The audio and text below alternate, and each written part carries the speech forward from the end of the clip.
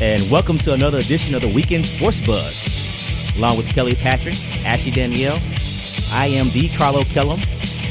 Sad news this past week in the wrestling industry. For those of you that don't know, the great Ultimate Warrior passed away just days after being inducted to the WWE Hall of Fame and being on Monday Night Raw for the first time in, I think, over 18 years.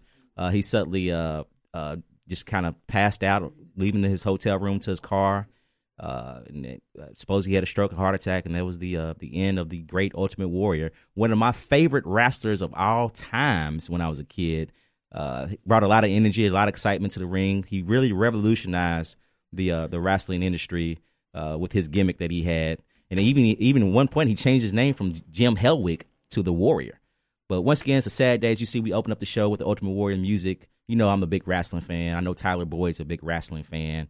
And I'm sad to see him go. But tomorrow night on Monday Night Raw, you don't want to miss the tribute to the Ultimate Warrior that they're going to do for him.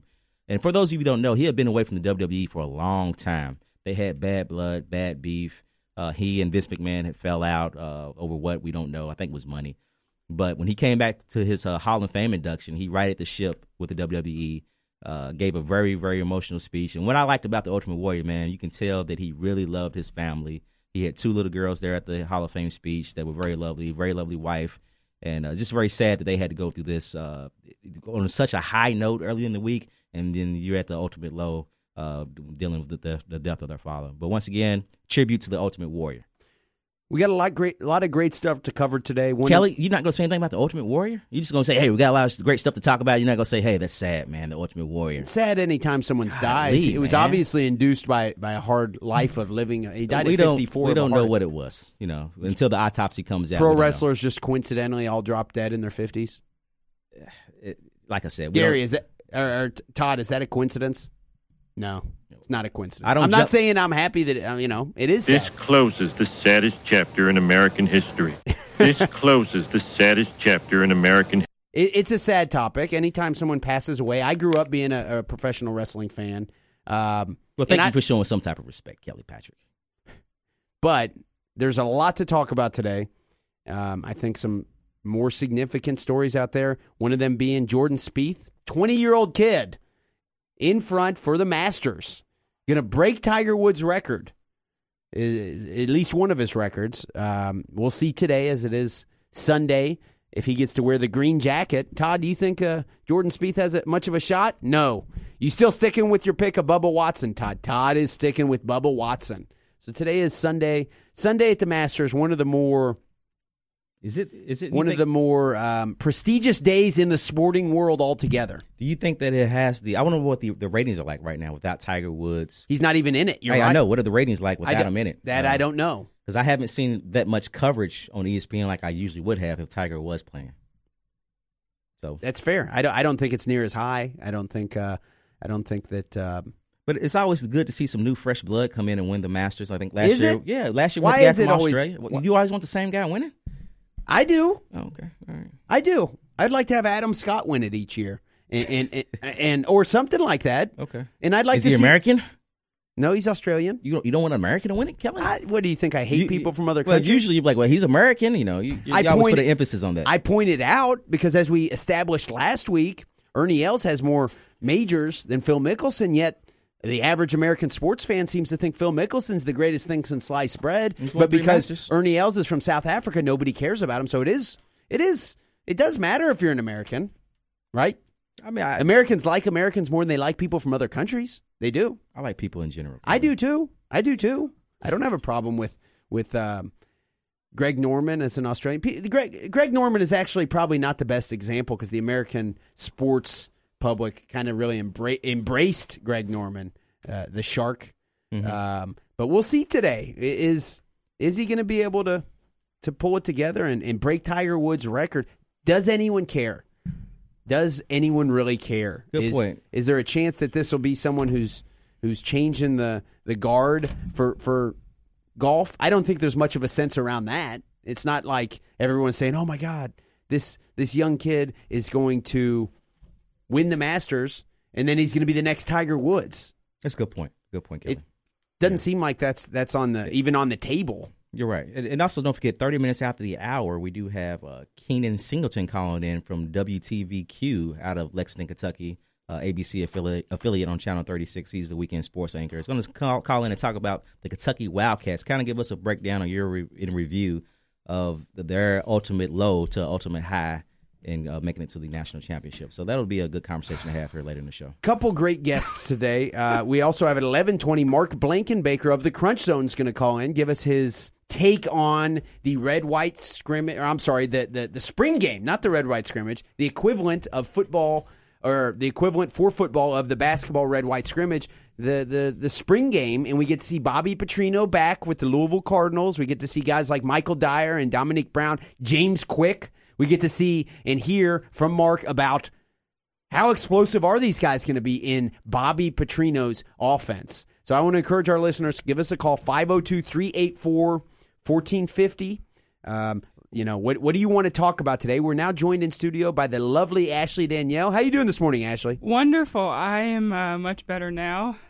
Shout out to Jason Cook and Cook's Auto, who's taking care of my broken axle this morning. Greatly appreciated. I do want to go back for a moment, and Carlo said something like, I like all people. And that was probably the greatest blasphemy I've ever heard on radio. What do you mean by that, Ashley? Carlo doesn't like anybody. Carlo, you're a little bit of a Grinch. I'm a very loving person. That was nice the way you said that, Kelly. Carlo, you're a little bit of a Grinch. A tad bit of a Grinch. The Weekend Sports Buzz is brought to you by Brandon J. Lawrence, where J stands for justice. Personal injury attorney. Call 502-587-0041 to reach the best personal injury attorney in the city of Louisville. We're going to have Brandon call in, correct us on our factual inaccuracies per what he does every week. He'll be doing it a little bit different time slot today, shortly after Ashley's Loco Cinco at 11 o'clock. We'll get Brandon and his take on everything. I want to encourage our listeners, once again, give us a call, 502-384-1450. We talk about all things on the Weekend Sports Buzz. We're a sports show. My question to our listeners is, what's your number? How many players from this Kentucky basketball team are going to leave and are going to go to the NBA draft? I don't need you to list them for me. We want to have some quick phone calls today. We want to stimulate some dialogue. Do you think it's going to be 2? Do you think it's going to be 8? I'm pretty sure that Keenan, who's right there in the belly of the beast, can give us a better perspective on who's going to leave and who's going to stay. Sports reporter from Lexington, should have very interesting insight. I think that Calipari and his crew keep this type of information very close to the vest. I don't think that many people really know if a guy like Dakari Johnson will be taking a, will Calipari even be back next year? That's food for thought. That's the big question. Is he going to be back? Huge question. Then you think, why would some of those kids stay, knowing the caliber of talent that is coming in the next year? So then, that would be a situation in Kentucky we've not seen, is those players competing against those same type of caliber players coming in that have probably been promised they're going to be the star, because, And this is a Sunday morning, so I think all Louisville fans right now, they should get in church and get on their knees and pray that Calipari leaves, because if not, this is a nightmare. They won't beat Kentucky for a very long time if he stays. That's just a fact. Yeah. So pray that he leaves so you guys can have a chance in the future. There's no denying Cal has owned Rick since he's been in Lexington. Ashley, right? Well, yeah, I'll give you that. 7-1. I think it's ironic that we're talking as Cardinal fans about the spring football game and all of those type things, and all Kentucky is like dead because basketball season is over, and we're talking about really painful. Yeah, it's really painful. Painful to listen to UK fans talk about basketball 24/7 like there are not other men's and women's sports that take place at that university. Just a side note. There's some excitement for the Kentucky football team this year. There is some. I don't know if it's warranted. It's never warranted. I don't know if it's warranted. But remember they spent all that money on that new facility, so hopefully it's warranted. And another story, I know we're all NBA fans. You guys are Heat fans. I'm a Pacers fan. So is our man Brian the Insider. So we got a little bit of a rivalry in-house here going on. As of right now, the Pacers actually lead the Heat lead the Pacers. One game. Yeah, by one game, or is it a half a game? I think a game and a half or something like that. Maybe a half game, but they're it looks actually. I'm looking at it. They're both 54-26 right now. I think the Heat has won. They won the series between the two. So I think you're right. They're in the lead.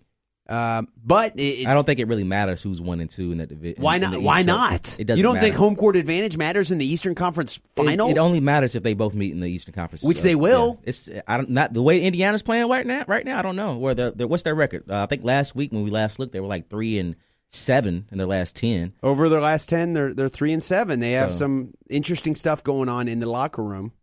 Maybe they're going to pull a UK. Get hot. Could happen. Get hot at the end. It could happen. Right. LeBron James probably isn't going to win the MVP this year. What do you guys think of that? I don't think it matters. He's won 5. Yeah, Kevin Durant deserves Has he won it. 5? He's won 5. I think he said he was one of 5 players that have won it 5 times. Wow, he's won 5 and he's like 28? I saw that on ESPN. I will look it up to double check, but Wow, 5. Big deal. There's guys like Michael Jordan who in his prime, there was a time when he lost the MVP to who? Karl Malone? The mailman, Karl Malone. And I think in the history books, this may look pretty similar. If Kevin Durant never wins a title, and he stole one away from LeBron James during LeBron's run. I mean, are the Heat going to stay together after this run? If they win the title, will we see Dwayne Wade, Chris Bosh, and LeBron James all back in South Beach running for a 4th consecutive title? I think this says he's won the MVP award for the NBA 3 times and twice in the All-Star MVP. Oh, okay. So he's won 3. Yeah. You're damned if you do. You're damned if you don't. And you're damned. So we've got a lot of stuff to talk about today. We've got the Masters. We've got Kentucky basketball that we want to hear our listeners chime in on. How many is Willie Cauley-Stein? I've heard rumors that Willie Cauley-Stein may be coming back. Is that a possibility? Is Dakari Johnson going to go? My biggest question is, are the Twins going? Is that? Yeah, that's a huge question. Yeah, they're a package deal. I think they shouldn't. They're a package deal. There's no denying of course they're a package deal. I think they should not go, though. I don't think they're anywhere close to ready. I don't know. The one who played the clutch throughout the tournament, I think he's ready to go. No, definitely not. He's not ready. ready to go because he made 2 3-point shots. Like, yeah, that's great. You helped your team win. But in the grand scheme of playing against men in the NBA, he's not ready. None of them are ready. Here's the thing about none of these kids are ready coming out the last several years. But the thing about the NBA is they draft on potential, which is not about what you're doing. We back up a couple of weeks ago and we talked about how much that ruins the NBA, how terrible the NBA is to watch. No one watches NBA anymore. Not like they used to. I agree. It's boring. I only watch it during the playoffs now, it seems like. I only watch it during the playoffs when Miami's playing. But you're right. It's they based off like guys like Russ Smith. They've had 4 years to evaluate his whole career, and he's probably gonna go in the second round. I think Montrezl Harrell should leave right now. I think if he stays another year, he's gonna hurt his draft chances next year. Probably not. He's gonna be playing because he's gonna get better. Now they're gonna have too much time to evaluate him in the ACC. That's a horrible argument. That's a horrible argument. Tougher competition next year. It's not gonna be like playing in the American. If you look at it's not like playing in the American, and the American just won the national championship. No, what are you talking about? UConn won the national championship, which is the American Conference. While we're talking about how terrible they are, there were 2 good teams in the American. Who? Seriously? Who were UConn and Louisville. Really? Yeah, that was it. So Memphis wasn't good. Memphis was decent. Cincinnati's SMU decent. should have been in the conference. They got shafted. Yeah, they got shafted. I agree with that. I'm a big Larry Brown fan. I'm just saying there was 2 good teams in that conference. So we just talked about 4, and you just said there's only 2. I said 2 good teams. I said those. Please, kids, stop fighting. It's coming from the guy who all season said Connecticut was not a good team. I did, and I was wrong. Hats off to Kevin Ollie, man. Hell of a job. You know, I know he listens to our show every Sunday. Can you repeat that? And I was wrong because I'm not sure we've ever heard you say that out loud. Kevin Ollie listens to our show every Sunday, so I'm sure I added some fuel to his fire, and I take credit for them winning the championship this year. We are the Weekend Sports Buzz, coming at you every Saturday from 9 to 11 and Sunday from 10 until noon. We're brought to you by Brandon J. Lawrence. We're here on 1450 The Sports Buzz, WXVW. I want to remind our listeners the 2014 Sports Buzz golf card is out. These cards didn't last long last year, so get yours today. This year's card features Chariot Run, Glen Oaks, Polo Fields, Heritage Hill, Woodhaven Country Club, Jefferson Elks, Valley View, and Christmas Lake Golf Course in Santa Claus, Indiana. Play these great courses for under $25 a round with the 2014 Sports Buzz golf card. There are a limited number of these cards available, so get yours today at 1450thesportsbuzz.com/golf card or call 812-725-1457. Carlo Ashley and myself, Kelly, are going to head to a break, and we'll be back with more of the Weekend Sports Buzz.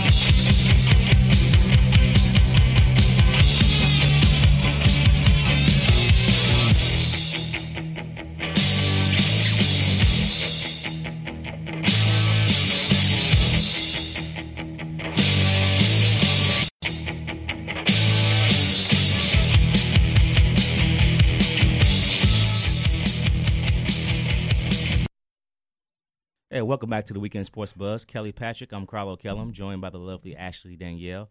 On the Lincoln Oxmoor Ford Buzz line, we have the great Brian the Insider is going to be breaking down some NBA and also horse racing. Brian, how you doing this morning? Good morning, everybody. How's everybody doing this morning? Good morning, sunshine. Ashley, we missed you last weekend. I particularly missed you, so I'm glad you're back. Oh, thank you. Well, hey, I tell you what. First thing I want to do is say the number 6. That's my projection for how many Kentucky players will opt for the NBA draft. I think that's a great question, and it'd be very interesting to find out. I want to take exception to one thing Carlos said about the NBA.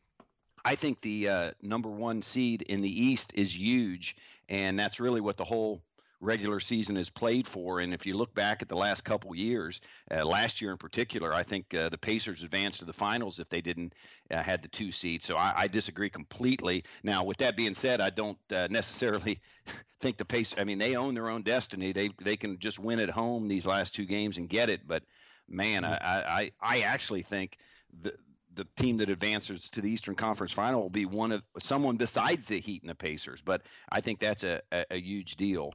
And I don't know how you guys feel about that. So, Brian, do you think Indiana's going through some troubles right now? The last 10 games, they have a losing record. Do you think they can pull it together come playoff time?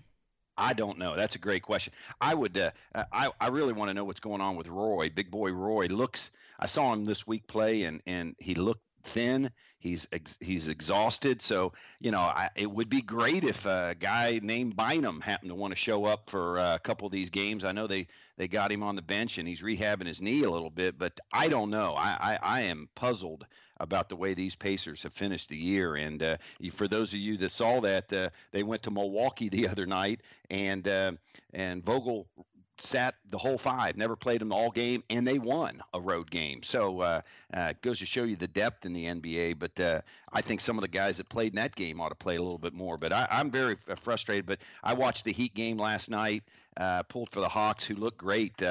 Jeff Teague really looked dominant last night in that game. But the Heat, they don't look good either. So, boy, I tell you what, it's a long NBA season, and it's very apparent that it wears you down because both of those teams, the Heat and the Pacers, both look like they are exhausted. Now, Brian, looking across the NBA playoff landscape, we can go ahead and just throw out multiple teams who are going to be in the playoffs as far as being relevant and actual contenders for the title. How confident are you that the NBA champion will come out of the Eastern Conference? Does a team like San Antonio or Oklahoma City pose a threat to anyone from the Eastern?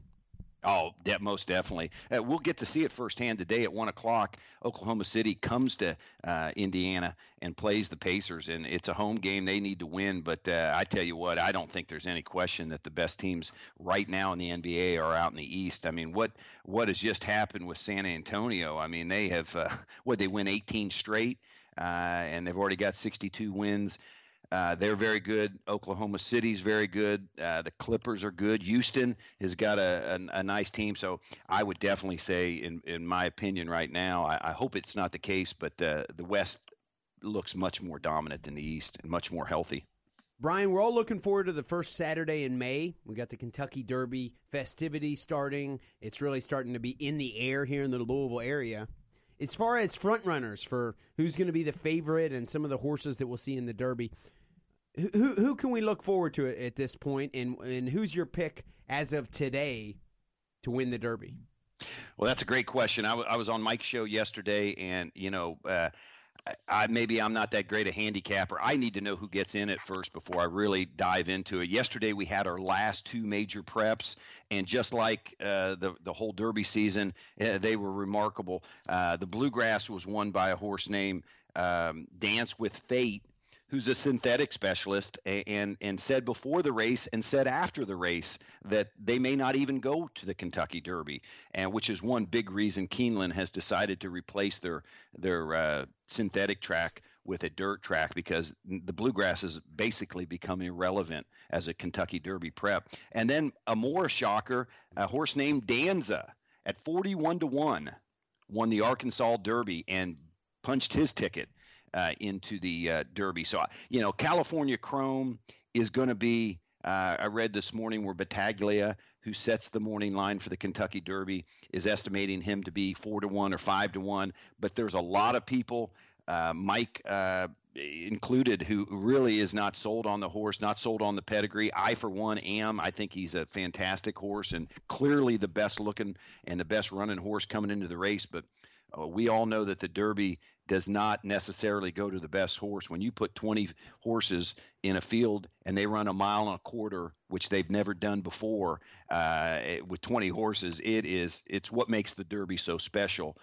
So it is a absolutely wide open Kentucky Derby, but we'll start to see the field take shape now that those two preps. There is one prep left next Saturday, the Lexington. It offers 10 points. These have been 100-point races. And the sole reason for that, much as the Derby trial had been used before to get graded earnings, the Lexington next week is going to be for someone that really wants to get into the race and doesn't think they have the points and is willing to come back a week later. Something really interesting happened yesterday in the Bluegrass.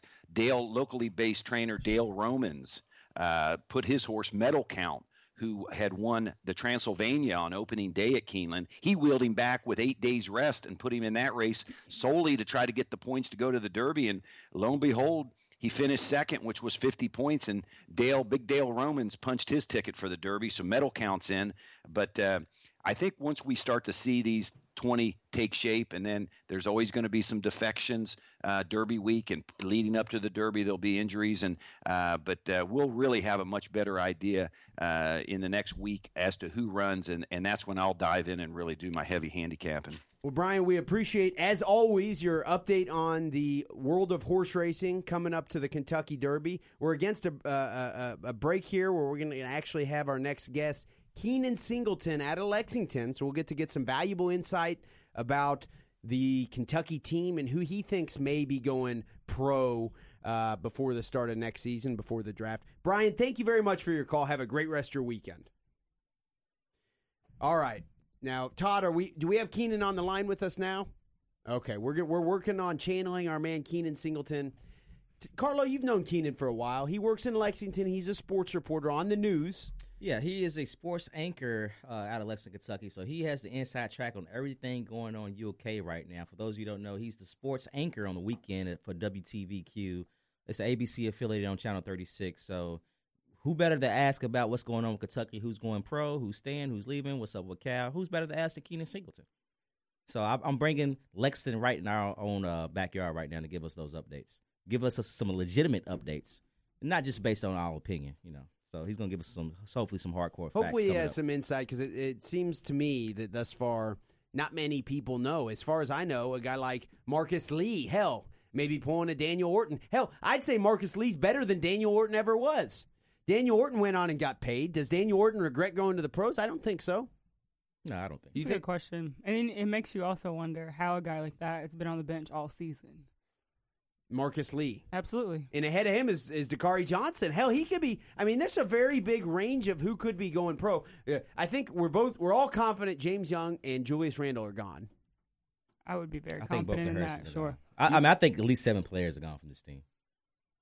All right, so we got James Young, Julius Randle. The Twins. He's saying. The Twins, he's saying the 4. Twins. I'm saying. Dakari Johnson, Willie Cauley-Stein. Well, I mean, who better than ask? On the line, we have Lexington's very own weekend sports anchor from WTVQ, ABC affiliate on Channel 36, my man, Keenan Singleton. Keenan, how you doing this morning? Carlo, I'm doing great, man. How you doing, buddy? We're doing wonderful. Thank you for joining us this early Sunday morning. I know you're busy right now with the Kentucky. Were you at the All-Star game at the moment?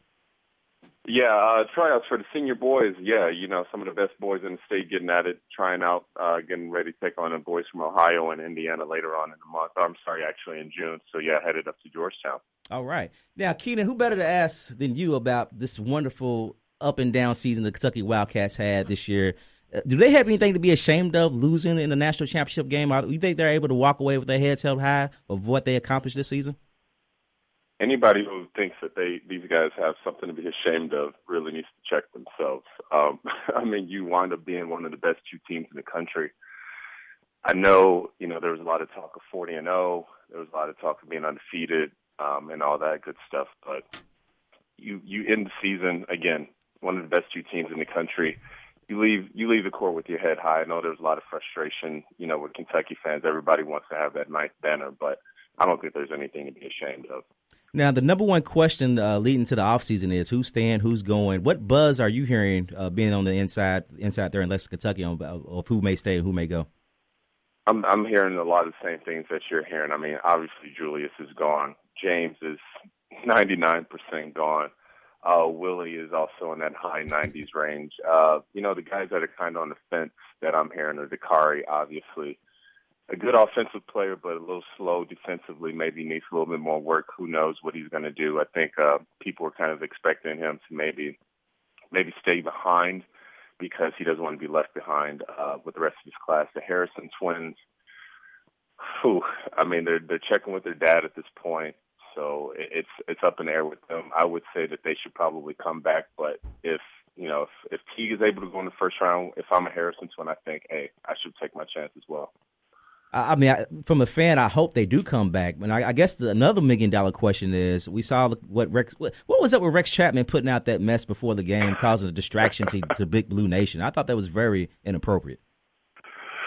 Rex seemed to be really, really confident behind that tweet that night, and then the next day it was a whole, this is just what I'm hearing. It doesn't mean it's necessarily going to happen. Sometimes, we got to be careful before you hit that send button when it comes to Twitter. You really got to think things through, especially 2 hours before the national title game. I mean, it really kind of struck me as an attention-getting thing, even though he claims that it wasn't. Again, you got to really check yourself before you hit that send button. Keenan, you are in Lexington. You're very ingrained in the community among the Big Blue faithful. Rex Chapman was a beloved player. He played for however many years in the NBA and represented the Blue Bloods very well. Is he someone who's really fallen out of favor among the Kentucky fans? Is Rex Chapman becoming that guy who's kind of just going to be disowned and nobody likes? He's called out the fans for multiple reasons. Maybe not the fans, but people in Lexington for his interracial relationships when he was with the Wildcats, for them being very critical of it. A couple other things. Is Rex Chapman now the most hated man in Lexington? I don't think I'll go that far. I think that's maybe some of the younger fans maybe that don't remember him, or maybe some of the more diehard fans that are, bleed blue 100% of the way and don't want to hear any negativity around the program. I think you have to respect what the man did while he was here and respect that he has an opinion and he has his own sources. So he's going to mine those and try to, give people the information that he thinks that they deserve. But to hate him at this point, I think is silly. Obviously, the dude made a mistake. I don't think Cal is going to the Lakers. Who would want to go to the Lakers at this point unless, you were drafted in the first round and you had to go? But I think at this point, I think Rex still is on good, solid ground here. I think if he came to Rupp and he was the Y in Kentucky at halftime, I think he'd still get a lot of shares.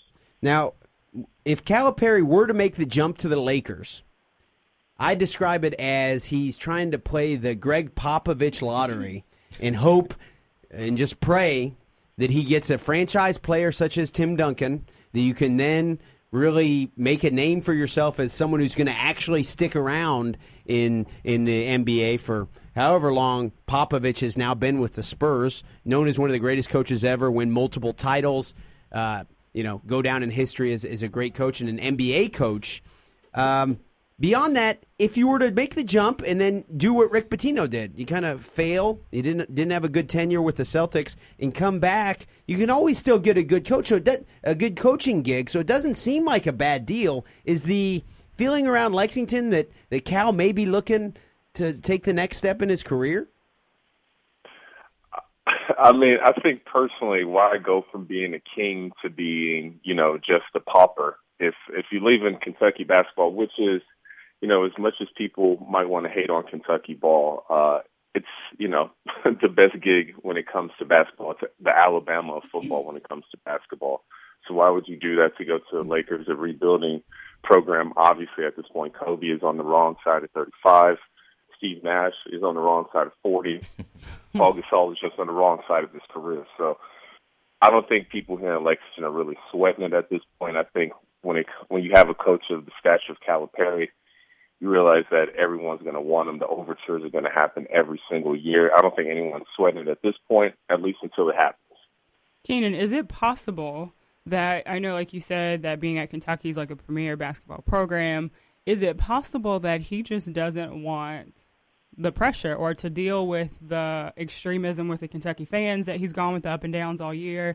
Because earlier in their season they were saying, get rid of Cal, fire him, he's not a good coach. Towards the end of the season, they're saying he's the greatest thing ever. Is it possible that he's looking for more of a job that's just a little less labile, and he doesn't have to deal with the fans that seem to have so much power and control? More of a chill lifestyle, just kind of a relaxed. I mean, that has to seem appealing. Sure. He looked like he was going to have a heart attack this year. Yeah, I mean, with that hip replacement, the second hip replacement that he needs, he might be looking for a way out when it comes to that. But I honestly don't think so. Cal obviously has a really, really big ego, and when you're on the biggest stage at Kentucky, I think that you feed the machine and the machine feeds you. So I don't think Cal is looking to leave at all. I think he probably enjoys it a little bit. It makes the job a little bit more fun. Out here he likes really having fun with the media, trying to keep, 2 steps ahead of us when it comes to the tweak and stuff like that. He still hasn't revealed what exactly that was. So I don't really see that being in his future. I honestly think that Kentucky will be his last basketball job as a head coach. Well, I know he enjoyed proving everybody wrong, such as my co-hosts Ashley Danielle and Kelly Patrick. So he proved the entire nation wrong this year. So thumbs up to Calipari. Oh, yeah, most definitely. I mean, hey, you start with 40-0, and that was a mistake on his part to kind of throw that out there. I know that he kind of prefaced it with, I want to go undefeated at some point in my career. But when you throw out that kind of stuff, people are going to really want to eat that up and just really take that home. So he made a misstep on that. But, hey, again, national championship runner-up, you can't be mad at that. Who are some of the prospects that the Cats have coming in next season that you hear the names possibly signing on with the team? As far as Lyles, the guys that played last night in the Nike Hoop Summit, Lyles and Carl Towns Jr. Yeah, okay. So those guys, you think who needs to leave for those guys to get a spot? I'm pretty sure a couple guys have to leave. Are these guys guaranteed starting jobs? You know how Calipari guarantees the freshmen to start right away. So I'm pretty sure somebody has to leave for those guys to get on the team. Well, I mean, for a starting spot, some things might have to move around. I mean, I think if Dakari stays, I think Dakari obviously is in position to get that starting spot. But Carl Towns is a little bit more of an athletic 5. I mean, he's also a 7-footer, but he's a little quicker of foot.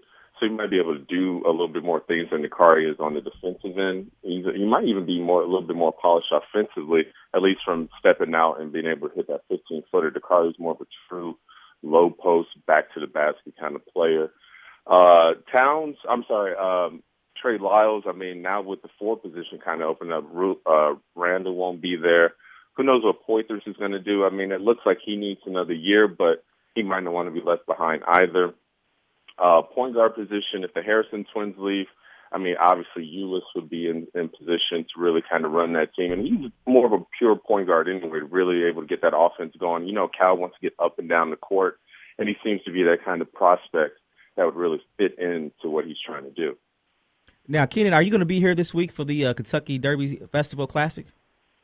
Hey man, I'm the weekend anchor, baby. I got to be down here in Lexington, holding it down for my Solid Blue fans out here in Lexington. So I won't be able to make it out there. I really wish I could because I really want to get a look at some of those hats. Before we let you go, tell everybody how they can hear you. Give your Twitter, throw out your Twitter name so fans can follow you. I appreciate that, my man. Yeah, I'm at KJM Singleton. That's KJ as in Jane, M as in Mary Singleton. I'm out here, like I said, trying to hold it down for Lexington and Kentucky fans in general when it comes, not only to Kentucky basketball, but football, baseball. I mean, we really try to do a great job out here. We're we're a smaller station, but we really feel like we can hold up with anybody out there. So definitely check us out. Check me out, my man Alex Risen at alexrisen.com, WTVQ.com. Hit us up. All right, man. I look forward to seeing you May 9th at Bluegrass Brawl, Heritage Hall. I know you'll be there, right? Oh, yeah, Bluegrass Brawl, man. Hey, MMA, that stuff is crazy. I'm a new convert to it, but it's nuts. It's entertaining. I mean, you get some hits. You definitely going to get some knockouts. So if you get a chance to come down to Rupp, it's not just a basketball arena. It's really holding it down. Bluegrass Brawl is definitely a situation you need to be a part of. All right, brother. We appreciate your insight, man. I look forward to seeing you then. You have a great rest of your weekend. Hey, Carlo, appreciate the call, man. Y'all have a good one. All right. Once again, Keenan Singleton from WTVQ out of Lexington. He's a sports anchor. Great insight of what's going on in Big Blue Nation, man. So good info. A lot of stuff still up in the air. Sounds like Cal will stick around, probably. Maybe. Harrison twins, we don't know. Willie Cauley-Stein, probably gone. A lot of question marks For out Ashley's there. sake, she better hope everybody's leaving. Ashley, Carlo, and I will be back with more of the Weekend Sports Buzz.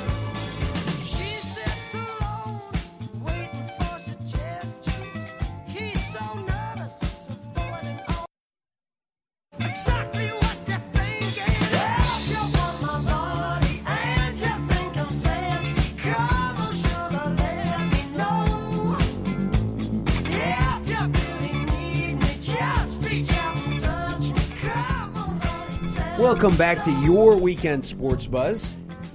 Got a full house today, as usual. We're joined back in the studio by the lovely Ashley Danielle.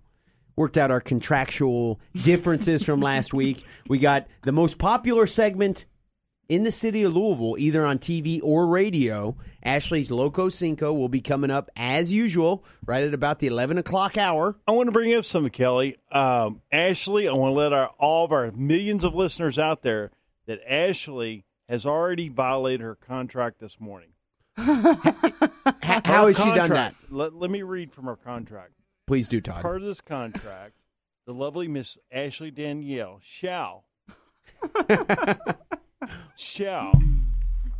facilitate the callers that call in from the second break, and she shall be polite, introduce all the hosts, and she shall introduce no other than one of our most fabulous guests that we have, Carolina She's Steve. broken her contractual agreement today already, and I will be contacting her lawyer next week. On the Oxmoor Ford Lincoln Buzz line, which is 384-1450. Right now we have our man, Carolina Steve, on the line with us. It's Sunday, day of Masters. Carolina, how you doing this morning? Just fine. Last night I watched switch back and forth between Thunder and the Southern 500. Southern 500 means very much to me. It was the first NASCAR race I ever saw in person at Darlington, and I hitchhiked from the University of South Carolina to watch it. Wow. So that's why I like that so much. Great race last night.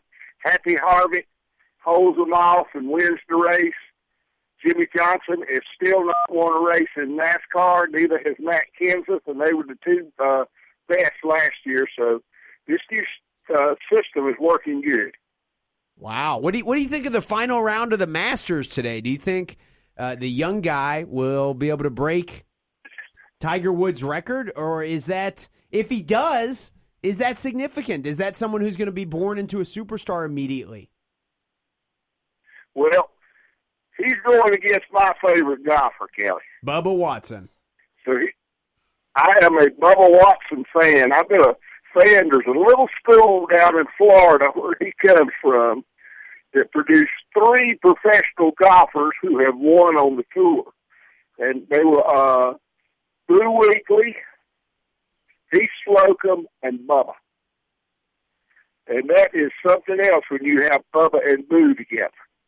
That is hell of a combo as far as names. And let's not forget, Bubba Watson's right in the mix of things. He very well may come out with the green jacket at the end of today's final round. I mean, there's a lot still to be played out today. I want to ask you a question, Caroline, while we got you on here. How come golfers come from the South? Why don't we ever see anybody from Minnesota, or from Canada? Is it because they don't have grass? Well, one of the reasons is because of the mild winters we have in the South. I know North Carolina is a big state for golfers. We have several top-ranked courses. We have some great golfers who have come from there. Our colleges down there are just top-notch. Duke University, I think, for a while, this is with the females, had like 4 or 5 in a row national champions with the women. And if you notice, some of the greats played in North Carolina. Arnold Palmer played at Wake Forest University. Lee Trevino. Raymond Floyd played at Carolina. Bobby Jones. Davis Love at Carolina. Ben Hogan. All Ben from the Hogan's South. from Texas. I'm sure. Well, it's at last. I think Texas is in the South. Is it or is it not? Yes, it is. Oh, okay, It's just good, checking. but let me tell you one reason I'm picking Bubba to win today. Let's hear it. Every 11 years, whoever wins Riviera wins the Masters. Every 11 years. Wow. And guess who won this year, and it's the 11th? Tiger. Bubba. Bubba. Well, I want to ask you something. What is the significance of that? Every 11 years, so has that been going on for 11 years or 22 years or 33 years or 44 years? 77. It's going on for 40-some years. Wow. 44. 44 years. Yeah, I want. Anytime I watch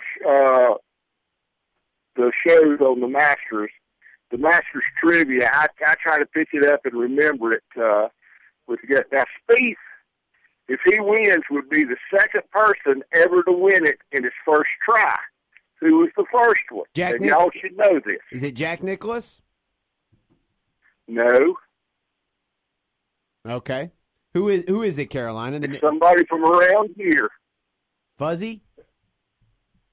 It's Fuzzy. Wow, I did not know that. So he'd be in rare territory. He would be with Fuzzy. According to Vegas right now, the favorite at 11-4 odds is Carolina, your pick, Bubba Watson. The other favorites right now, obviously Jordan Spieth in the lead at 7-2 odds and Matt Kuchar at 4-1 odds. Do you think that fans of sports in general right now care about the Masters today, or is the fact that Tiger Woods isn't even involved in it, does that turn a lot of people off, Carolina? That turns a lot of people off, but it doesn't me. I just happen to have been able to go for 3 years with my father to Augusta on Mondays. We went down. You could go for the practice round, pay $10, and walk right in and follow the golfers around and everything. And that was the good old days right there. And I have pictures here of Tiger, John Daly, and Fuzzy Zeller on the putting green. Wow.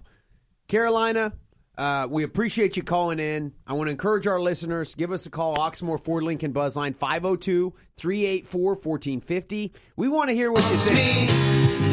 How many Kentucky players are going to go pro? What do you think of the Masters? We're going to head back to the Buzzline now. We have the Truth. How you doing this morning, Truth?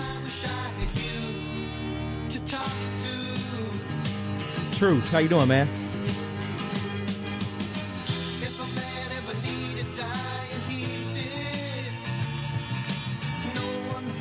Oh, while we're waiting on there we go. the Truth, is he there? I was going to say, while we're waiting on him, what's your number for how many players are going pro off this team? Carlo? 7. You're saying 7? Yes. I was writing them down here, so that would include James Young, Julius Randle, both Harrison twins, that's 4. Willie Cauley-Stein, 5. Then I Dakari guess Johnson. you're going to say Dakari Johnson. Yep. 6. And Lee. And Marcus Lee. Yeah. I wouldn't blame any of them for going. Get a paycheck, get paid. Truth, That's are you there? what they came to Kentucky for. No offense, I'm not knocking it. There's nothing wrong with that. No, there isn't. That's how it's within the rules. I mean, they got a rotating door. But you they know got what? That's another what- class, Carl Towns from the Dominican Republic. Yeah. Keenan mentions him. He's coming in. He's a very talented big guy. He's They a gotta make room 7-footer. for him. He's got to play. He's not Yeah. coming here to ride the bench. What the hell are they going to do if Willie Cauley-Stein sticks around and Dakari Johnson and Marcus Lee? That's 4 centers who are going to end up in the NBA. Do you have room for 4 centers on your roster? that are all NBA players. Now it's time to reload, man. They've got to go. So I think I may agree with you. Cavs going to Carlo? reload the shotgun, come back stronger than ever next year. Ashley, what's your number? How many do you think's going pro? I think you're right with 7. I would hope. I know. Write that down that I said that. I'm hoping only 4, though, because I don't think the others are ready. On the line, we have the man, the myth, the legend, Truth. How you doing, Truth? It's been a long time, man. What's okay? You don't love us anymore? So what? You don't love us anymore, man? You haven't called in a while. I like y'all, but I'm so glad you Kentucky Wildcats fans didn't win a national championship. Y'all said. Not at all, man. Those kids can walk away with their heads held high, man. Nobody expected them to be there. That's an accomplishment. What about James Blackman Jr.? What about him, Truth? He's the best shooting guard in the country, and probably going to be the best shooting guard since Steve. Yeah. Is this from a team that didn't make it to the tournament? Didn't even make the NIT? Is that? Yeah. Is this IU? NIT. And if I'm not mistaken, Truth, you picked IU to win it all at the beginning of the year. I do that every year. Oh, okay. What else you got? Truth, do you have any interest in the Masters today? Guys like Bubba Watson, Jordan Spieth. Does that get Truth excited on the final round of the Masters on a Sunday? I think Truth may have taken offense to some of our comments there. We did call him out. Indiana had a bad season. Yeah, they didn't make it to the tournament. Yeah, Truth was wrong. He said they're going to win it in football and basketball this Todd, past is that season. right? Did Truth just hang up on us? Truth is mad at us. Oh, you know what? He's mad at you all. I would didn't be say mad anything. too. You know, if my team IU, if I predicted them to win the championship and they didn't even make it to the tournament or the NIT, I would be mad too. Our bumper music this morning is contractually. We are obligating our contract for Miss Ashley Danielle. She requested this to be played. It's called Rod Stewart, Do You Think I'm Sexy? So she asked for the song. We, Kelly Patrick, are fulfilling our contract. Thank you so much. Thank you. And I hate to change the topic and change the song, but I have to. We're going to head to a break first, Todd. We're going to head to a break. On the other end, we have the hottest segment in television or radio in the whole state of Kentucky or Indiana. We have what's called Ashley's Loco Cinco, where our very own Ashley Danielle breaks down the 5 craziest stories in the world of sports or in the TMZ gossip column. Carlo, Ashley, and I will be right back with more of the Weekend Sports Buzz.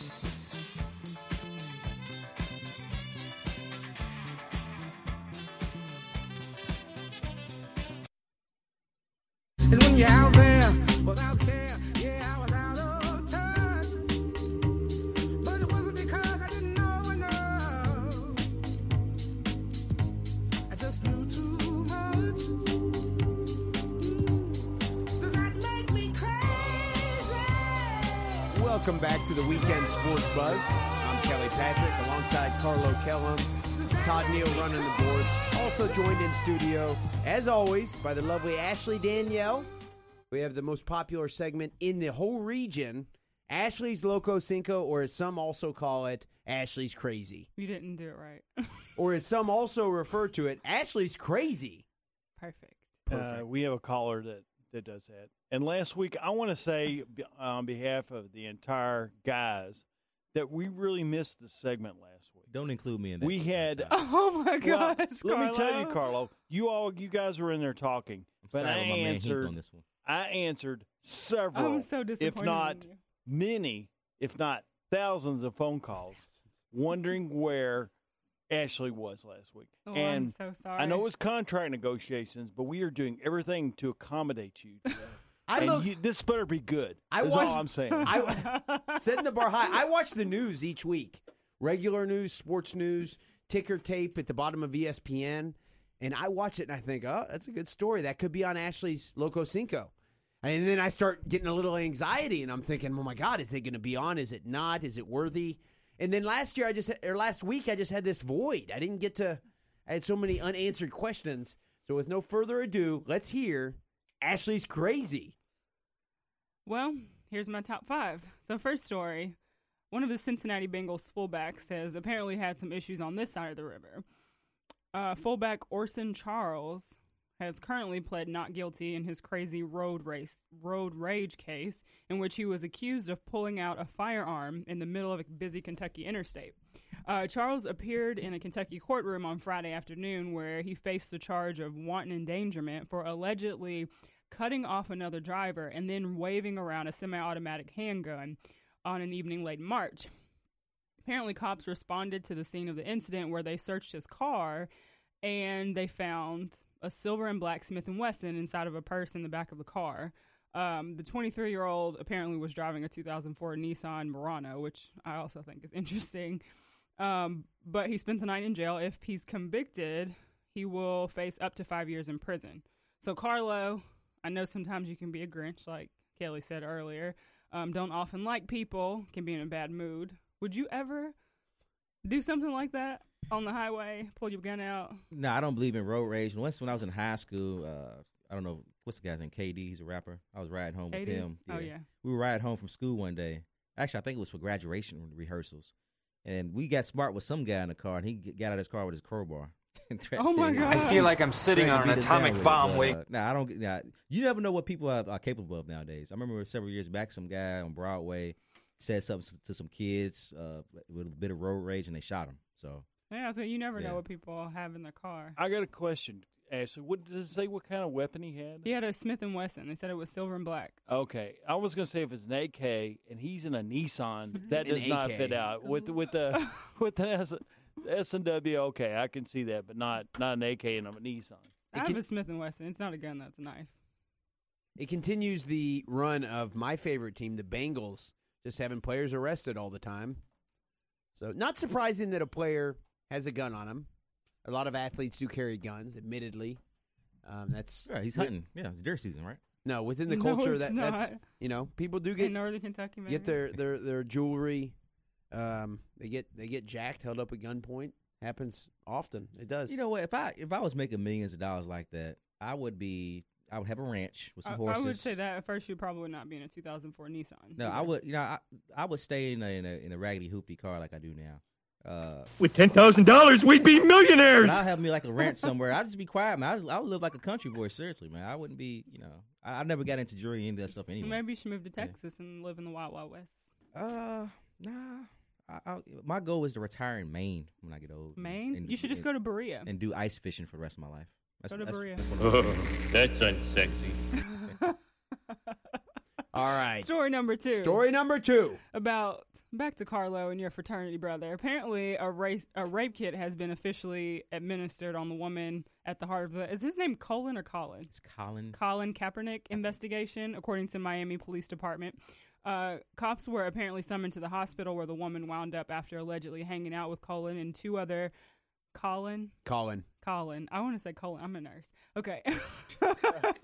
With Colin and two other NFL players at an apartment in the Viceroy Hotel in Miami on April 1st. The woman told the police that she smoked pot in the apartment.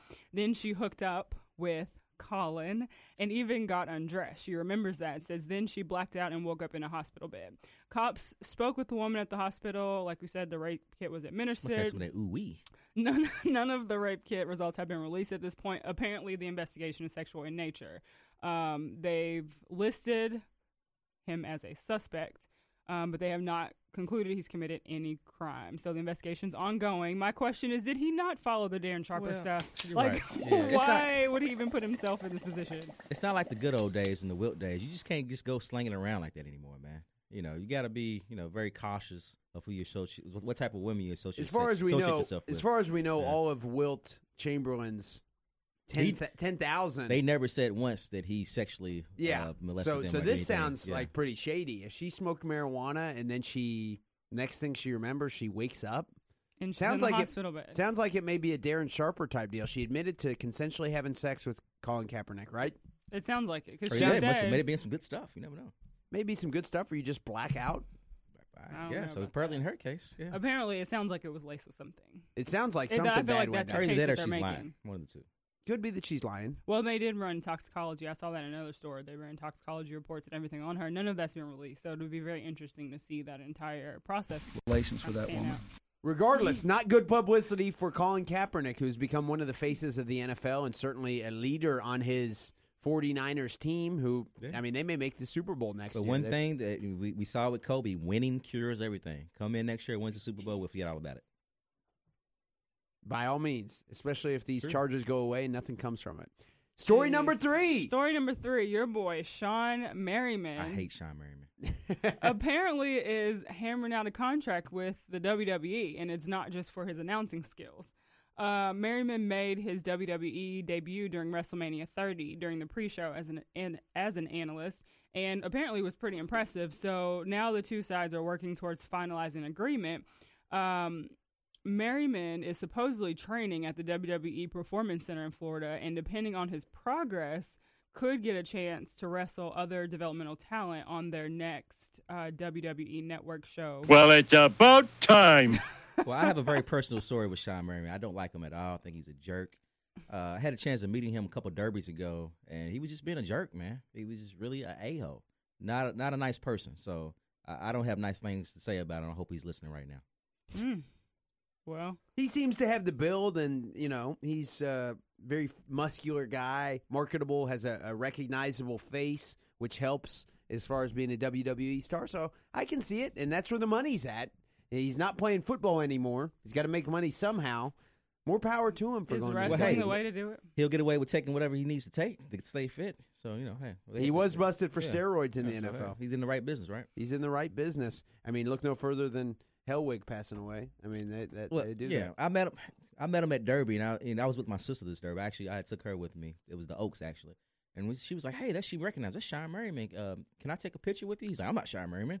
That was his whole thing. He was like, I don't know who Sean Merriman is. So basically, he was insulting my intelligence of saying who he wasn't. He was just being a jerk. Wow. Yeah. That's no good. Story number 4. Story number 4. Apparently, the Mets right fielder Curtis Granderson doesn't like to be touched. And he conveyed that very well to a fan who reached over the railing and touched him during the eighth inning of the Mets' 5-4 11-inning loss to the Angels on Friday night. So Granderson said the guy touched him, reached over the railing, and he turned around and looked at him. He said the guy told him, I didn't mean to touch you. And he turned around the fan and said, hey, just don't touch me. And that was it. So Don't get to touch me. He tells the fans, say whatever you want to say. Boo, cheer, clap for your team, clap for the other team, just don't touch the players. Apparently, security personnel escorted the fan out of the ballpark shortly after the incident. He is basically saying he told the guy not to touch him. It was a big fiasco that he turned around and kind of barked at the fan. The first thing the security asked him, was you okay? Are you okay? Did anything happen? Basically, Granderson is saying you never know what's going to happen. That's fair. I have no problem at all with that. You should have punched the fan.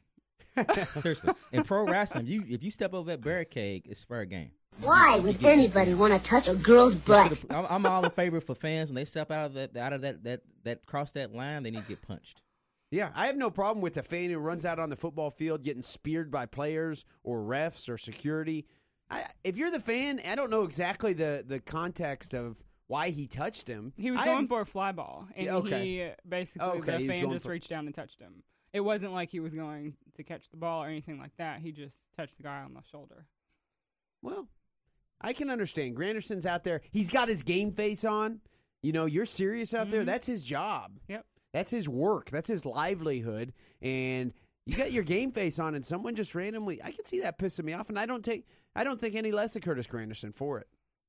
And Carlos says you should have punched him. You should have punched him. For it. Yeah. I mean, he wouldn't have been a good idea to punch him, but I'm okay with it. Number 5. Apparently a trying season for Tampa Bay Lightning forward Ryan Malone got even worse on Saturday morning as the 34-year-old was arrested on charges of driving under the influence and cocaine possession. Apparently, according to Tampa Bay Times, the arrest occurred at 5:40 in the morning. Nobody is sure at this point how much it will affect his NHL playoff status, but their general manager issued a statement saying they're aware of the situation. Ryan cannot travel with the team to Washington. They were leaving for a game yesterday, and they couldn't comment further. Commissioner of the NHL basically saying that he was going to be under investigation, and is going to be under investigation, and that could determine not only his playoff status, but his future status in the NHL. So, arrested, driving under influence, and cocaine possession at 34. Wow. So I know, Kelly, take up for these guys when they're younger, 19, 20, 21, dealing with this stupid stuff. But when you're 34, is there no excuse? I'm a little less apt to be forgiving for a 34-year-old who's busted DUI, possession of cocaine. Yeah, it's still sad, and I don't think that makes him the worst guy in the world. I don't. A lot of good people have substance issues, and I don't necessarily. Should he take your place as the resident thug? If he were here, Ryan Malone would have more street cred than me, and I'm sure he could kick my ass. He's a as hockey player. Probably could. Every NHL player out there could probably. Mm-hmm. But wow, that's a hardcore story. Cocaine possession, not just a couple at beers. 5 o'clock what are you doing at 5 in the morning when you're leaving for a game? There's a lesson here for all of us. There's a lesson here. He's high on cocaine is what he's doing at 5 o'clock. High on cocaine at 5 in the morning when you're leaving the next day for a hockey game. Well, good Ashley's Loco Cinco. I got to say my vote goes to, gosh, what's a quick recap, Ashley? Quick recap. We have Cincinnati Bengals player with the road rage Orson and Charles, the gun. yep. We've got Colin Kaepernick, Sean Merriman. We've got Curtis Granderson saying, "Fan, don't touch me," and Ryan Malone with cocaine. Just for the sensationalism of it, I'm going to vote for Ryan Malone and possession of cocaine. I guess that'll make things more interesting for you now. I hope he fails miserably in WWE. So you want to see him get his butt kicked in the WWE? I really do. Well, we'll see. Good stuff there. Thank you very much. It's good to have Ashley's Loco Cinco back with us. Todd, do we have a caller on the line? No, we had someone call in. Want to remind our listeners, 502-384-1450. My question of the day is how many players will go to the NBA, declare that they're leaving early from this Kentucky Wildcats team? I think Carlo, Ashley, and I, for once, are all in agreement that 7 is a healthy number. That we'll have James Young, Julius Randle, both Harrisons, Willie Cauley-Stein, Dakari Johnson, and Marcus Lee, all leaving early to make room for this, once again, very heralded incoming freshman class, led by the guys like Carl Towns, Trey Lyles, some very talented players. Today is Sunday, and it's the final round of the Masters. We have 2 favorites who may be on the verge of taking the next step into superstardom. And you got to say Bubba Watson had the better name recognition before the Masters started. So if Bubba Watson is able to win the Masters today, according to Vegas, he is the favorite. Is he marketable enough? I know he's got a cool name. Everybody likes his name. So a lot of people seem to like him. Carolina loves him. Todd likes him. Is Bubba Watson going to be the next face of golf? I don't know. Possible. You know what? Hopefully, maybe the last 3 or 4 minutes of the show, isn't somebody coming back after our show? Yeah, we're having you're right. The return of the golf experts. Those weekend golf guys. You're right. Maybe we can get him in here the last 5 minutes to give his take on who's going to win. John, if you're listening, and I hope he is, and you can make it in, please come in. Talk to us about the Masters. I want to hear, is Bubba Watson, I don't want to hear about the technical aspects of his game. I don't know if he's left-handed or right-handed. I know he's from some small college in Florida that's produced a few big-time golfers. I want to know, is Bubba Watson ready to take that next step? Is he going to be on the cover of Sports Illustrated? I'm sure he will if he wins the Masters. He has the name for it, Bubba Watson. He's got the name. Will people discredit his victory because Tiger wasn't there? I don't think so, because Tiger, he's not. I mean, Tiger hasn't won a major since, what, 05, 06? No, he hasn't won the Masters since 05. Masters, yeah, he won something in the last year, didn't he? Not a major. Or maybe 2 years. He's still number one. Over the past year, he's won, I think, 4 or 5 events. I think it's 5. So he's winning. But he hasn't won a major in how long? It's been at least 7 years, right? It's been a while. Time. Yeah, it's been a while. Yeah. Tiger is certainly on a drought when it comes to the way that he's ultimately going to be evaluated historically, which is he's sitting on 13 majors. He's had back surgery's no joke. How's that going to affect his swing? It's Tiger. How's it going to affect his swing coming Todd, back? I like that. I like that drop. I mean, back surgery is very serious. How's it going to affect his swing? Your back is a big part of golf. Oh my God, your back is a big part of everything. knock on wood, I haven't had a bunch of back pain over my life, but I've had some very minimal back issues, and anything really messes with, even if you sit in an office all day, let alone swing a golf club for a living and have to endure the rigors of the PGA Tour. So Tiger clearly is on a big drought, although he's still ranked number 1. 502-384-1450. Is Bubba Watson marketable enough to be that next big star? Should I go over? What does he look like? I'll show you. Let's look him up. You're going to love this. No. Goofy hair. So you think that in itself means that he's not? Because I think a lot of marketability That's fair. is looks. You're answering my question, and that's what I'm looking for. I don't want to know the technical aspects. From the resident model of the Weekend Sports Buzz. Yeah. He is not pageant worthy. He's not. And then you think about different types of endorsements. That stuff matters. What about if he went with like maybe some cornrows or something like that? Maybe he needs. He needs to mix things up. I think he plays cornhole. Does that count? I believe he plays. Right. He was born in Baghdad, Florida. He's 35 years old. No spring chicken. 6'3", 180 pounds. Excuse me. How old are you, Mr. Patrick? I'm 30 years old.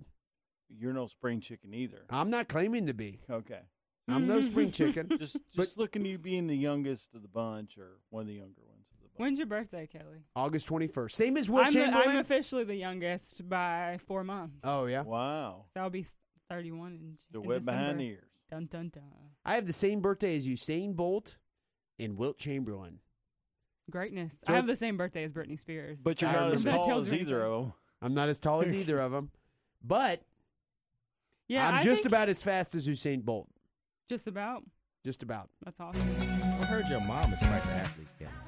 Yeah, my mom's a workout fiend. That's what I heard. She motivates me to be running. I ran 3 times with my mom this week. I heard she's very fit. I mean, she's very fit. Come from from great genes, I heard. We're going to head to a break here. Todd, Carlo, Ashley, and myself will be back with more of the Weekend Sports Buzz.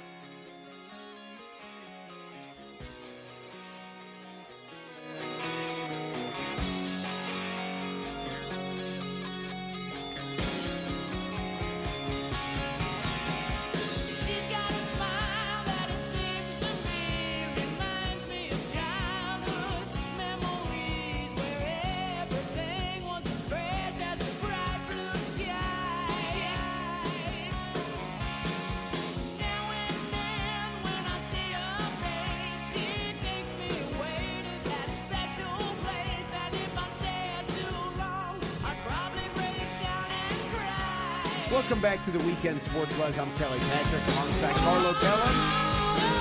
Ashley Danielle coming back at you as we do every Sunday from 10 till noon, talking about all things in the world of sports. What we've talked about today has been which Kentucky Wildcats players will make the jump and forego their remaining years of eligibility to play in the NBA. We've also talked a lot about the Masters. Maybe not so much from a technical aspect, but what I'm concerned with on the Masters, and what I want to know, I want our listeners to chime in on, 502-384-1450, is there a star that's gonna take the place or even come close to taking the place of Tiger Woods going forward? Bubba Watson is a name, 35-year-old.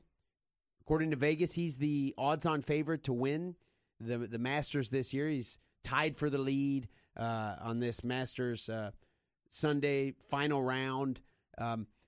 We don't think, Ashley, our resident model, does not think Bubba Watson has the look or the marketability factor. I think he needs a makeover. 'Cause I think it's something about his hair that's really bothering me.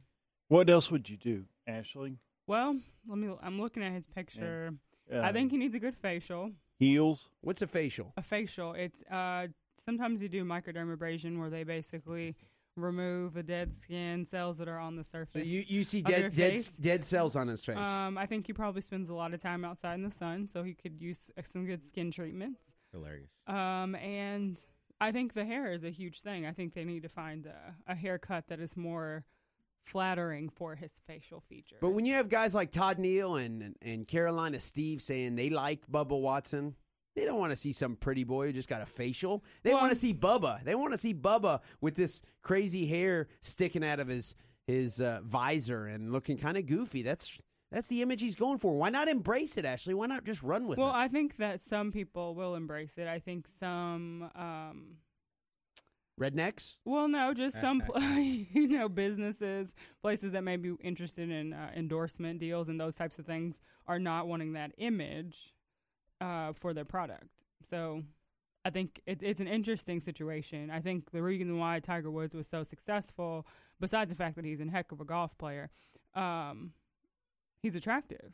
He has a great smile. People were interested in seeing him because he looked good. He was a good package. That does help. It definitely helps. And in terms of making money off of the green, that's what it's all about. Marketability, that's what it comes down to. I want to encourage our listeners, give us a call. Oxmoor Ford Lincoln Buzzline, 502-384-1450. I have two questions for you. First is simple. How many guys are leaving off this Kentucky squad? We all agree here. Looks like 7 will leave. Second, is Bubba Watson the next face of golf? On the Buzzline now, we have our man, Rashawn Myers. How you doing this morning, Rashawn? Hey, everyone. How y'all doing this morning? I'm doing well. Good morning, Rashawn. Glad to have you join us What's this morning. going on? Hey, I just wanted to... Hey, what's going on, Carlo? I just wanted to call in. I actually kind of piggybacking on what you all were talking about, asking about, the Kentucky kids, how many guys are leaving. Of course, you all know the Nike Hoop Summit was last night. I got to check that out and see kind of the next generation of Kentucky big men, Karl Towns Jr., as well as Trey Lyles playing in that game last night. So I just kind of called in to give my thoughts. Of course, I'm going to be broadcasting with the crew from Live Sportscaster. We're going to be broadcasting the Derby Classic this week. So, just kind of giving my thoughts on that. But as far as the Kentucky kids, I think that they'll probably lose 6. I think there's a possibility they could lose 7. I know that Kelly said something about it being maybe Marcus Lee leaving, but from what I understand, if anybody is going to leave, it probably wouldn't be Lee as the 7th guy. It would probably be Alex Poythress. So he's a guy who was a top 20, would have probably gone in the top 20 last year had he come out. Of course, his stock dropped way down this year because he just wasn't getting playing time. It wasn't very productive, but he had a great tournament run, had some big plays, and now it's looking like he may have moved back up into the early second round. So I heard that's a possibility. But I do think Kentucky will probably lose at least 6. I do think that all 5 starting freshmen will probably go, as well as Willie Cauley-Stein, but the biggest question mark will be Alex Poythress. Yeah, you're right, Rashawn. I actually was going off the top of my head, and I left Alex Poythress off the list. He certainly seems more NBA ready, I would say, than a Marcus Lee, who only played a very minimal number of minutes this year. Sure. Yeah, no, I agree with you. I think that Lee is a kid that, with his athleticism, what I saw of him, and then kind of what I saw in the Hoop Summit last night, I do want to say I love Karl Towns. He's a true, legit 7-footer. He's very long. He's pretty good as far as defending and being a rim protector, kind of in the mold of some of the other guys like Anthony Davis and Nerlens Noel at Kentucky. Doesn't move his feet necessarily as well. I think that Cal may have to back off. This year they played that defense where they were pretty much switching everything, letting their big guys guard on the perimeter. I don't know if you can do that with Trey Lyles and Karl Towns, but both guys are super skilled. Trey Lyles is a very good player, but I do think Marcus Lee would be the starter next year with Karl Towns if Dakari Johnson does decide to go. But that being said, I think Kentucky offensively is going to be a lot better next year. They got a lot of guys who are smart, intelligent basketball players. They can shoot, they can pass, they can handle. So it'll be a different type of team for Kentucky because they're just used to being so physically dominant over their opponents. I don't think that'll be the situation this upcoming season. But that being said, they'll be a much better offensive team. Now, Rashawn, I know for the second year you're going to be doing the broadcast of the Kentucky Derby Classic.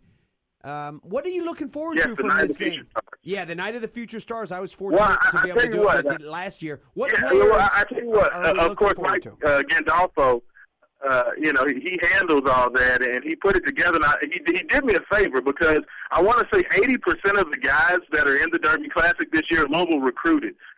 So even if they didn't commit to Louisville, I found those guys because, Coach Pitino was kind of hot and heavy on those guys. So I cannot wait to get out there. Of course, Quentin Snyder will be in town, as well as Jalen Johnson and Chinau Anuaku, the other big man for Louisville. So I get to evaluate those guys. Unfortunately, Shaquan Aaron will be playing the same night in the Jordan Brand Classic, so I won't be able to see him live, but I will be able to check out that game. But it's always a great event. The Derby Classic always brings a lot of the top players in the country in this game. Mike Gandolfo does a great job of putting those guys together. So the opportunity to evaluate those guys as well as a lot of the Indiana freshmen, it's going to be a great time. We're going to be out at Floyd Central High School broadcasting the Night of Future Stars Thursday night starting at 7 o'clock. If you can't get there live, livesportscaster.com will have all the action. Last year we had guys like Tyler Ennis and others a part of that event. And, these are some of the kids that will be stars at the next level, on their collegiate teams. As I said, Gandolfo does a good job of bringing in guys that are going to be difference makers. I know Good Luck Okanobo is a guy who's going to Indiana, a very good shot blocker. Reminds me a lot, actually, of Nerlens Noel, his teammate in AAU. So make sure everybody gets out there. Of course, the game will be Freedom Hall Friday night at 7 o'clock. It's a very inexpensive ticket, and it's going to be fun for everybody. The kids get to come out there. They get to meet the players at the Night of the Future Stars. They sign autographs, and then, of course, they put on a big-time show on Friday night as well. Well, Rashawn, I can't wait. I'll be there doing photos for the whole weekend, so I'll get some good shots of you doing your thing while you're there. Well, I do appreciate that, sir, and I've already let you know that our own Tyler Bloyd of KentuckySports.co, last year he got videotapes of me trying to dunk a basketball after the event and stuck them on YouTube because I was not in the best of shape. I'm letting Tyler know right now I'm back in shape, I'm ready to go, and I'm going to throw down one for the camera so everybody come out and watch me make Tyler look bad. Of that one. I'll definitely will get some good shots of that. Real quick, Rashawn, what do you think about the spring game this past Friday? Hey, I tell you what, the spring game, first of all, the weather was outstanding. I was worried about the weather the whole week, but it was a beautiful night, almost 30,000 on hand for the spring game. Will Gardner is probably the biggest thing I brought out of that. 32 of 37 completions, 542 yards, 4 touchdowns, and only 1 interception on an overthrow. Will looked very comfortable. He was very accurate. The biggest thing that's going to happen this year, Charlie Strong did a great job of accumulating offensive talent.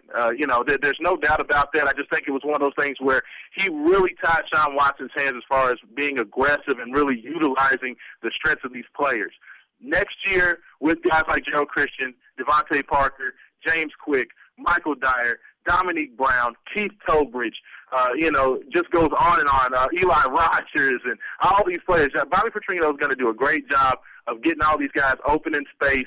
They're going to score a lot of points. The biggest question is going to be defensively. I am worried you're going to have pretty much 2 green safeties in the backfield. They have talent. You have a great redshirt freshman, Terrence Ross, who is very talented. Of course, you have Gerard Hollyman, who is a U.S. Army All-American. He's probably the most veteran guy of the group, but he's only been a nickel back and kind of a situational player. Now he's got to step up and be a leader in the back line of that defense. They have a lot of talent defensively. It may take them a little while to go along, but this team's going to put up so many points. I don't know if it's going to make a difference. I definitely think Bobby Petrino has a very talented group, and they did look good on Friday night. Rashawn, we appreciate you calling in, giving us your insight about the spring game, also your recruiting knowledge, which I know you are truly an expert in. Thank you very much, Rashawn. Have a great rest of your weekend. It looks like I was looking at the University of Louisville football schedule since it's now up online, looks like Bobby Petrino will open the season on September 1st this year against Miami. That's a season opener for you. Very exciting schedule in the ACC coming up for these Cards and the football. I mean, a lot of excitement for the football team this year. No one knows it better than the man who we have on the line with us, Mark Blankenbaker, the sheriff of theCrunchZone.com. How you doing this morning, Mark? I'm fantastic, Kelly. How are you? Doing great. We appreciate you joining us this morning. We have a few minutes here where we want to hear the sheriff's breakdown and synopsis of what takeaways you got. I know you're in attendance at the spring game. What's going on with this football team? What do Cards fans have to look forward to this year? Well, you have a lot to look forward to. Really, what you have to look forward to is a lot of points. An offense that's going to be wide open. Fans really lamented the play calling, run on first and second down, and then have Teddy Bridgewater bail you out on third down. That offense is gone. You're going to have an offense that can stay on schedule, get first downs on first and second down, and on Friday night, the red team had 33 first downs, only 4 of which came on third down. I know they're playing against a second-team defense, but that was just sort of a product of 500, and I don't even know what the exact number was for Will Gardner, but it was 500-plus yards of passing. And so Louisville's going to go downfield. They have so many weapons on at wide receiver and at tight end that they have no choice but to go downfield. And so we're going to see a lot of that defensively. You're going to see a high-pressure defense. The front seven for Louisville is outstanding. They have 2 really good corners right now. The only real question mark is at the safety position on defense, and you'd like to get some depth at some of the positions, but Louisville has a lot of depth on defense except for the safety position, and so you have a lot to look forward to. I love this team. I like the way that they rounded into shape this spring. Now, as far as talent in the defensive secondary, Mark, and I don't follow it as closely as you do, admittedly, but when I think of young talent who should still be on the roster, I think of 2 guys. And I think they were teammates in high school, Gerard Holloman and the president, number 15, Andrew Johnson. Yeah. I mean, both those guys, they were teammates. And, Holloman, it's time for him to step up in the safety position. Louisville needs a safety. Jermaine Reeve has had his surgery about 10 days ago.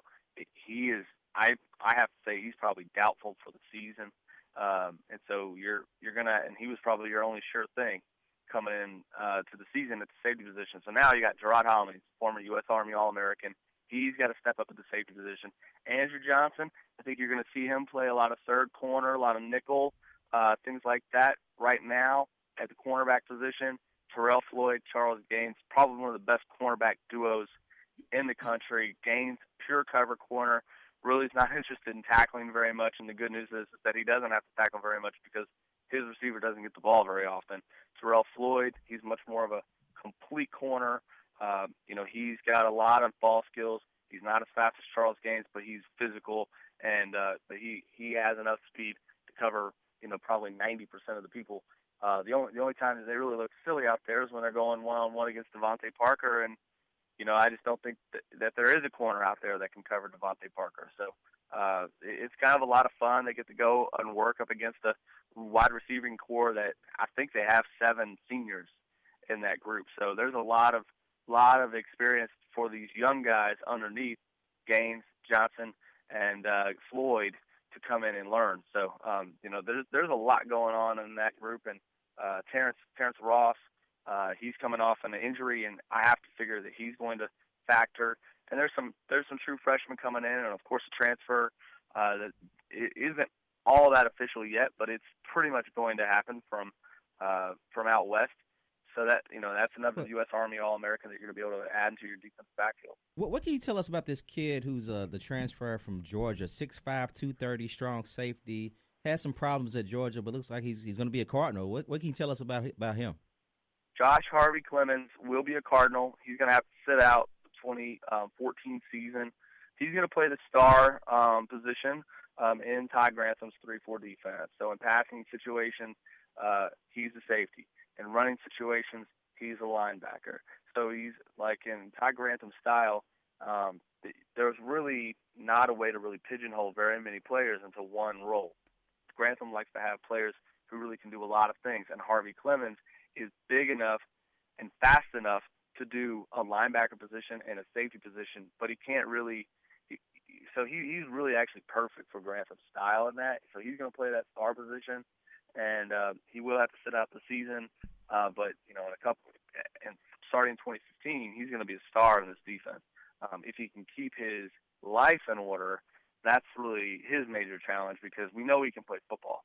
Can he stay on a straight and narrow path? I don't know. But getting out of Georgia, getting a new change of scenery, sometimes that helps guys. Other times they fall on their face. I don't know Josh Harvey Clemens, but I think it was all downhill from him at Georgia when he let that ball bounce off his chest, and he should have knocked it down and allowed a huge Hail Mary to Auburn, probably one of the plays of the year. And Auburn doesn't go to the national championship game and play against Florida State if it wasn't for Josh Harvey Clemens not knocking the ball down. He was in perfect position to make a pick, but in that situation, they just needed him to put the ball on the ground. Now, Mark, we really appreciate you joining us this morning. Let our listeners know, before we let you go, how can they follow you on Twitter? Tell us, what your website's thecrunchzone.com. What can they look for, and what should they use the Crunch Zone for as a resource for those Cards fans out there listening? Absolutely. You can follow me on @UofLSheriff50. You can find me on thecrunchzone.com. Really, we try to focus on a lot of large projects. This week, we're going to have a really large Teddy Bridgewater video. A lot of people are knocking him, and a lot of scouts in the NFL are, talking about how he's not the quarterback in the draft and how he keeps falling in the draft. So we put together a highlight tape. It will release tomorrow. You can check that out. It's going to be kind of a quintessential middle finger to all the NFL scouts out there to say, this is why Teddy Bridgewater needs to be the first quarterback off the board. You can do whatever you want to do in the combine and the measurables and whatever. And at the end of the day, he's a gamer, and that's really all that matters in the NFL. We've seen Drew Brees, we've seen Russell Wilson, we've seen all these guys that don't do well in the combines, but guess what? They hold up the Lombardi Trophy at the end of the day, and that's what NFL teams need to start worrying about. Instead of trying to find the robot prototype, they need to find ball players who can produce instead of the big guy that looks great on paper, and then they end up having to work on him for 5-6 years, pay him a lot of money, and then cut him and say, hey, that was a bust. Teddy Bridgewater is not a bust in the NFL. He's a football junkie, and he will excel in the NFL, and the tape that we're going to show tomorrow on thecrunchzone.com is going to demonstrate that pretty much across the board. Real quick question about Teddy. Why did he choose not to throw with the glove on? He was accustomed to throwing with the glove all year. Why did he not wear it during the pro day? Yeah, that's a great question. I think it comes down to some of the advice that he's getting, and I think a lot of people are in Teddy's ear right now, and sometimes not everybody really can, not everybody knows what's best for Teddy. And in the end, what Teddy Bridgewater is going to realize, you got to remember, he's still a 21-year-old kid. What Teddy Bridgewater has to realize is that he has to trust himself. He has to trust his game. He needs to stop listening to what everybody else say that he should be, and just be himself. And that's the best advice I can give to anybody in any job interview. Don't try to be what they want you to be. Be yourself, and more often than not, things will go well for you. Great advice. So where do you think he'll end up at? I like to see him in Minnesota. I think it's a great foundation there. They have a running game. Who do you think is going to take a chance on him? I think, honestly, I can't see the Jags or the Browns passing on him.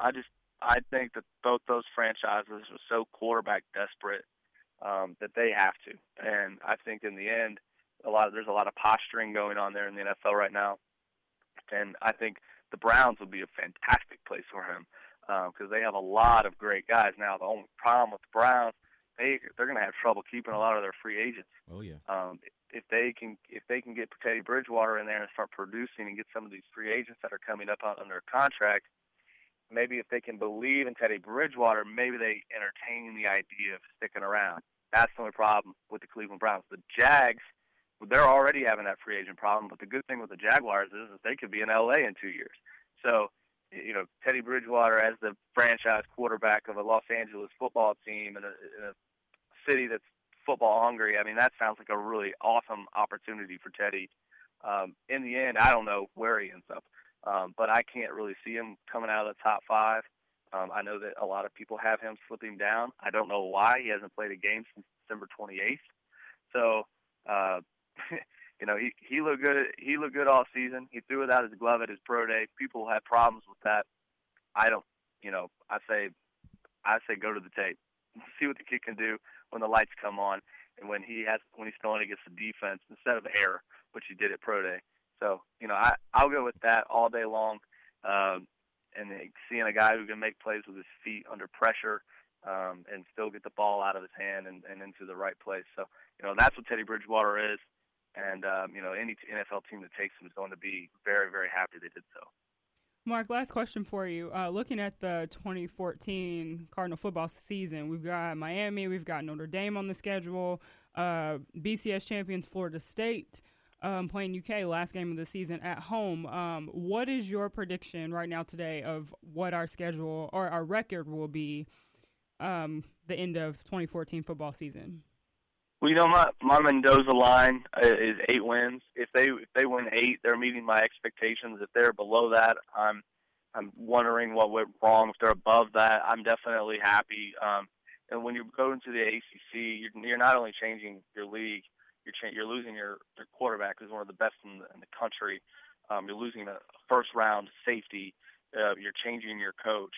So there's a lot of change, and there's always change in college football, but it's never that dramatic across the board where it's quarterback, league, coach, all in the same season. But this roster's stacked.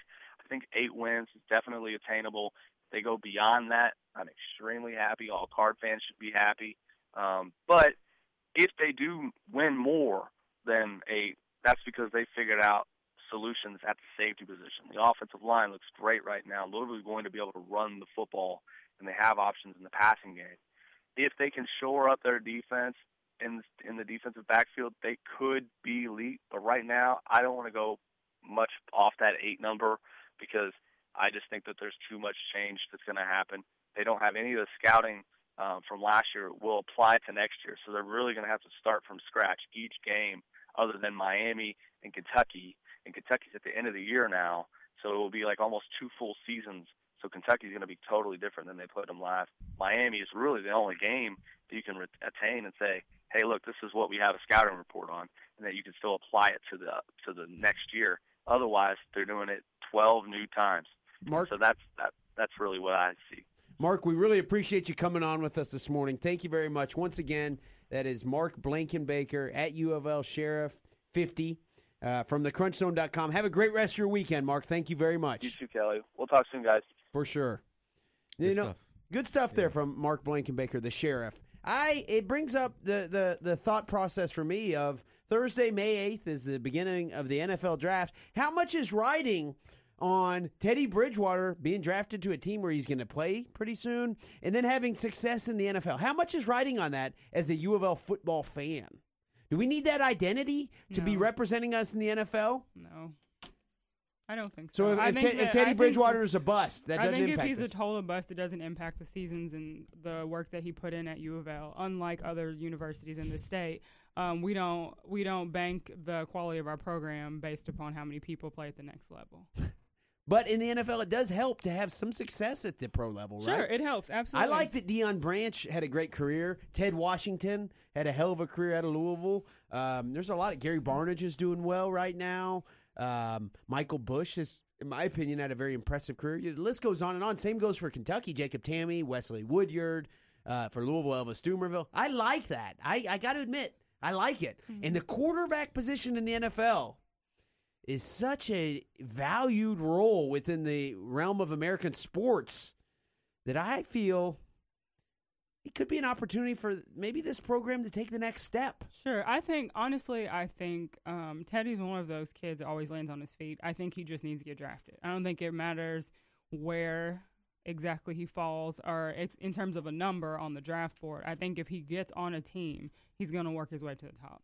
Well, I sure hope he doesn't go to the Cleveland Browns. That's a recipe for disaster. Yeah, Why? I mean, why? Because they Look at are the history. terrible. Why does history matter? Because when have they ever protected their quarterback? Never. I think at the end of the day, we're looking at who is he going to throw the ball to. And Cleveland, like Carlo was saying, in terms of their free agent market, like nobody wants to sign the Cleveland Browns. No, but time changes. If there's a league out there that exploits parity and embraces parity, it's the NFL. The Patriots were garbage until Bill Belichick came along, and now they're a dynasty. Well, they were good before that. They were good under Bill Parcells. Pete Carroll. Bill Parcells took them to the Super They Bowl. weren't that good under Pete Carroll. They were decent. They Why were a playoff team. What about Seattle? Seattle, look no further than this year's Super Bowl champs. They were in the Super Bowl several years ago, back in what? With Sean Alexander 06, and yeah. before then, I So think. they've had some success. The Browns haven't been successful since Benny Testaverde, and they really weren't successful then. But you got to blame a lot of that on management and ownership. They haven't been good. They haven't been good since Jim Brown. They weren't even that good with it. Jim Brown. Let's face it. When you take Tim Couch first overall, Well, Tim Couch was a good quarterback. Would I he have- didn't have any protection. you said it correctly. He was a good quarterback. He didn't have any He was protection. not- he was Give him not time number to throw one the pick. ball. He could have been a good He was NFL not a number quarterback. one pick. From my perspective, there's a city like Cleveland who the dog pound, they love their football. There's a bunch of crazy guys who work at Ford and places like that in Cleveland. And if you come there and you help to really revitalize the program in, once again, the NFL that parity thrives in, I think it could be a good opportunity. Same as the Raiders. They have some of the biggest fans ever. Raider Nation. One thing for Cleveland they have in their favor is that I forgot the wide receiver's name, but he did lead the league in catches Cribbs? last year. No, Not just Cribbs. Another guy. Josh Morgan? I think so. He led the league Mohamed last year. Massaguah or something like that. But it's Morgan, I think. He led the league in catches this past season. Okay. So that's a positive. Now, I don't know how their offensive line is. I'd be, I don't know. Do they still have Joe Thomas? I think they do. There's a list that came out of how many quarterbacks they've ran through the last 10, 15 years, man. It's ridiculous. Ashley, where would you like to see Teddy go? We only got a few minutes left. Somewhere close. I Okay. can go watch him play, because I actually would go watch him.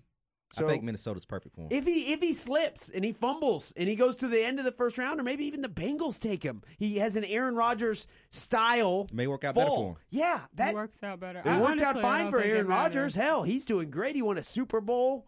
He's got that cool commercial. I think he'll be a good quarterback depending on where he goes. I think he'll be fine I think he'll be a good regardless. NFL quarterback, but just don't go to the Browns or the Jaguars. Recipe for disaster. Yeah, I don't think it matters. I'd I like think to see my regardless- Bengals get him. If he falls and the Bengals take him, because I'm not sold. You guys know I don't like Andy Dalton at all. You clearly Have, don't. have, like have I Andy ever Dalton. told you guys that? He would be a hero here. I mean, right up the road from us. Yeah. It'd be amazing. Todd, Yeah. what are you shaking your And head the Bengals for? will make a lot of money But- from Cardinal fans going up to support Teddy. Andy Dalton, if he's making $10 and 3 pair of socks, he's overpaid. So they need to get Teddy. If Teddy falls, God. Blake Bortles is going to be the quarterback out of this draft that's going to be the future of the NFL. Why? Because of what he did in a gym room? Or because of what he did on the field? He led his team to the Big East, whatever conference they were in, championship, didn't American. he? Yeah. So, hey, he's the prototypical NFL-style type of quarterback. He's going to be successful. You heard me say it first. I'm always right, Kelly, except on the Kevin Ollie thing. On UConn, you were certainly not right. You said UConn was a horrible team. I did. All year. I was wrong. Point. That brings up a point. I want to see your new tattoo, Carlo.